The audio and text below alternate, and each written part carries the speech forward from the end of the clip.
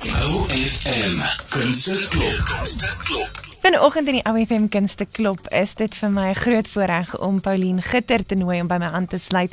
Pauline, welkom by die klank van jou lewe. Baie dankie Yolanda, dit is 'n voorreg. So, waaroor handel jou solo-uitstalling Primordial wat tans aan die gang is? Yolanda, die uitstalling getiteld Primordial is 'n interessante tog wat ek gehad het die afgelope 3 jaar. Die werk het begin by Execution, as jy kan onthou my eerste solo-uitstalling getiteld Opslag. Ek hou van dinge wat na albei kante toe swaai, want dit gaan tog op die ouend oor interpretasie van opslag, waar jy opslag graan kry wat na die oes opkom, en jy kry 'n opslagkoel wat jy luidheid tref, en alles, en ook natuurlik die anatomie van die woord opslag. En toe was dit gevolg deur stand, wat ook in Afrikaans en Engels dieselfde woord is, maar verskillende betekenis of min of meer dieselfde betekenis het. En ja, so Execution gaan oor na Primordial, wat ook half 'n tussenwêreld is, die vagevuur in Afrikaans vertaal. Is dit ook half, is ons waarheen, ek dink dit is wat baie mense vra, waarheen is ons op pad?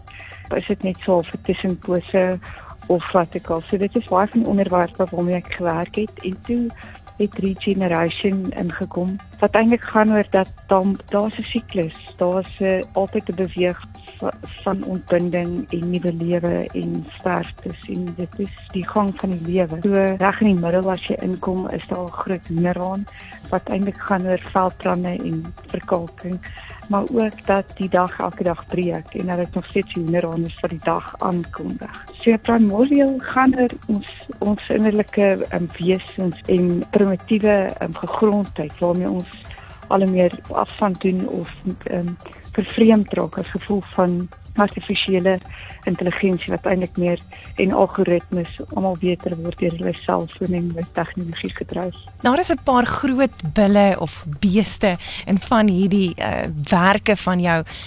Wat is die boodskap as 'n mens nou na, veral daar's 2 wat so half koppe stamp. Ek voel dit som eintlik alles wat jy nou net gesê het op. Is dit vir jou een van die uitstaanwerke? Verseker, in terme van materiaal en tyd het daai skildery met die meeste gevat. En dit het ook baie laag van glasuring en was en alles omrede.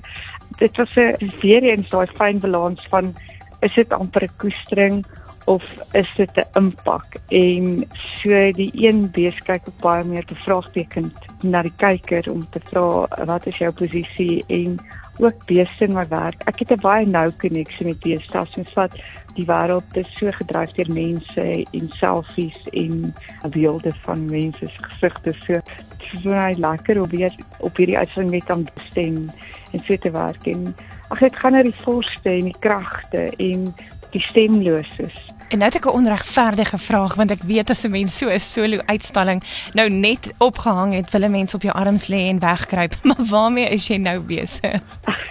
Yolanda, ek kan nie gewag het om terug te kom in my studio nie.